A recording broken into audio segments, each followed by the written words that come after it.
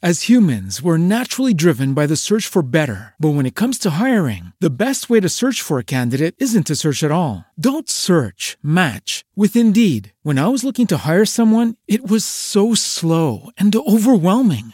I wish I had used Indeed. If you need to hire, you need Indeed. Indeed is your matching and hiring platform with over 350 million global monthly visitors, according to Indeed data, and a matching engine that helps you find quality candidates fast. Ditch the busy work. Use Indeed for scheduling, screening, and messaging so you can connect with candidates faster. And Indeed doesn't just help you hire faster. 93% of employers agree Indeed delivers the highest quality matches compared to other job sites, according to a recent Indeed survey. And listeners of this show will get a $75 sponsored job credit to get your jobs more visibility at Indeed.com/podcast. That's Indeed.com/podcast. Terms and conditions apply.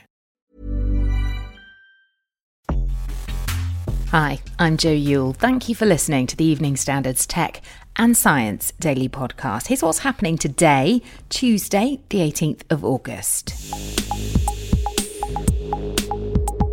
As SpaceX gears up for yet another launch later, rocket recycling is the focus of the mission. The Falcon 9 has a booster set for liftoff this morning, which has already been on another Starlink drop-off and will notch up a record-breaking 6th flight. Blastoff is scheduled for 7:31 a.m. from Cape Canaveral Air Force Station in Florida, and so far the weather is looking good for this morning's action. The nose cone that will protect 58 of the Starlink satellites will also be pursued by Falcon 9 on the way, in what feels a little bit like a game of Tetris. They will also look to catch 3 more on the route, belonging to Earth imagery company Planet. If they succeed, this recycling regime could see expanded plans, as well as the already planned launch of yet more Starlinks already next month. You can watch all the action from today on the usual SpaceX live stream on their website, space.com.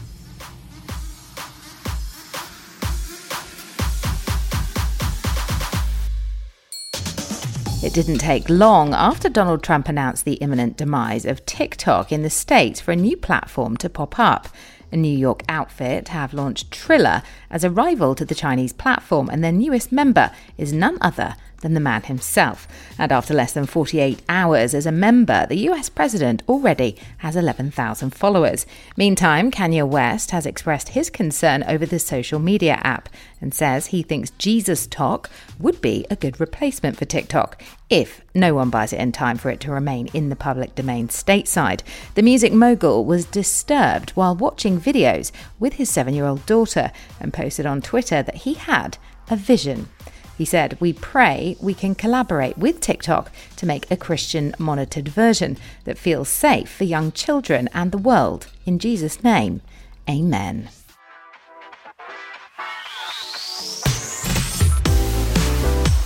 Now, if you're enjoying this podcast, please do hit subscribe. And if you've got a moment, give us a rating as well.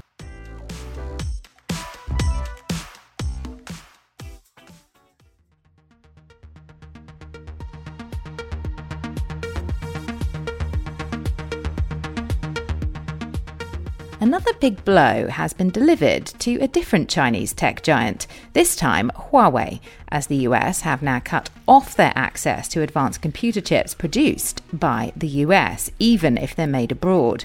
A license will now be needed for any foreign semiconductor company to sell chips made or developed using US software.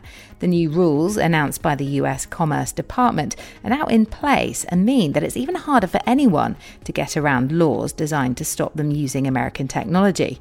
38 Huawei affiliates have also been added to the already growing and so-called blacklist made by the Department of Commerce of firms linked to Huawei.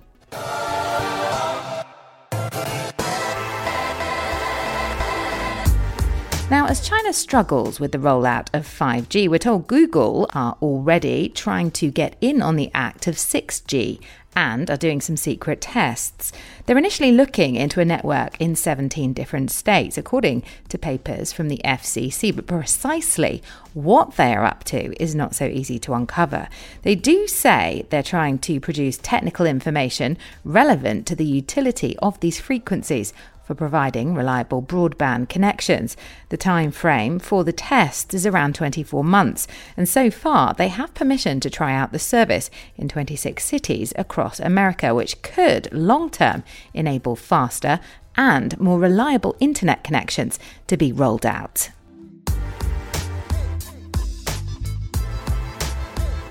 A battle in the gaming industry could completely change the future of game development as we know it. A row between Epic Games, who wanted to cut out middleman Apple, and their 30% commission from their payment system has reached fever pitch. Apple began by booting more than 250 million Fortnite players off of their App Store, but in a step further, they're now threatening to take out their Unreal Engine code they give to outside game developers to help them make apps of their own.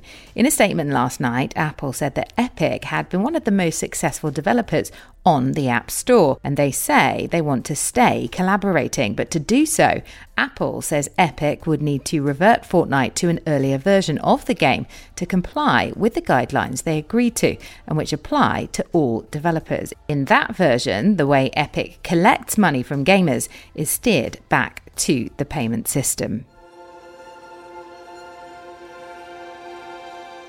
We all have a weak spot, even the invincible idea of the Earth's magnetic field, as it turns out. Researchers at NASA have found out that what started out as a dent now looks set to be completely breaking in half right over South America and the southern Atlantic Ocean. It's called the South Atlantic Anomaly, or SAA, and so far it's not affecting us in any way. But as satellites like Mr. Musk's pass through their field, they do have to account for the extra radiation. The slight chink in the armour of the Earth could also provide scientists with more data to learn about the magnetic field and plot future space missions.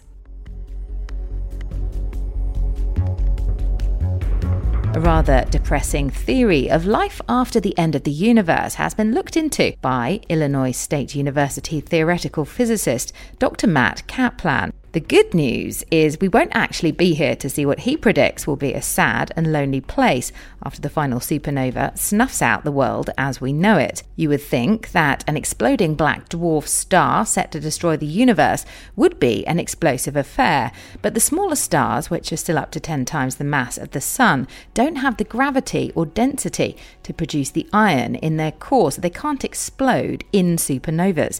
This means dead or dying stars will be on the smaller end of the spectrum and can begin shrinking as they head towards their ending, with slightly less sparkle than one would imagine after such a twinkly career. You're up to date. Subscribe and come back tomorrow for a fresh update on the latest news from the world of tech and science. Also, check out our podcast, Women Tech Charge, as presenter Anne-Marie Imafidon meets amazing women leading the way in the worlds of science, tech, maths and engineering. There are 2 whole seasons to binge on, and the links are in our show notes. Thank you so much for listening. We'll see you tomorrow.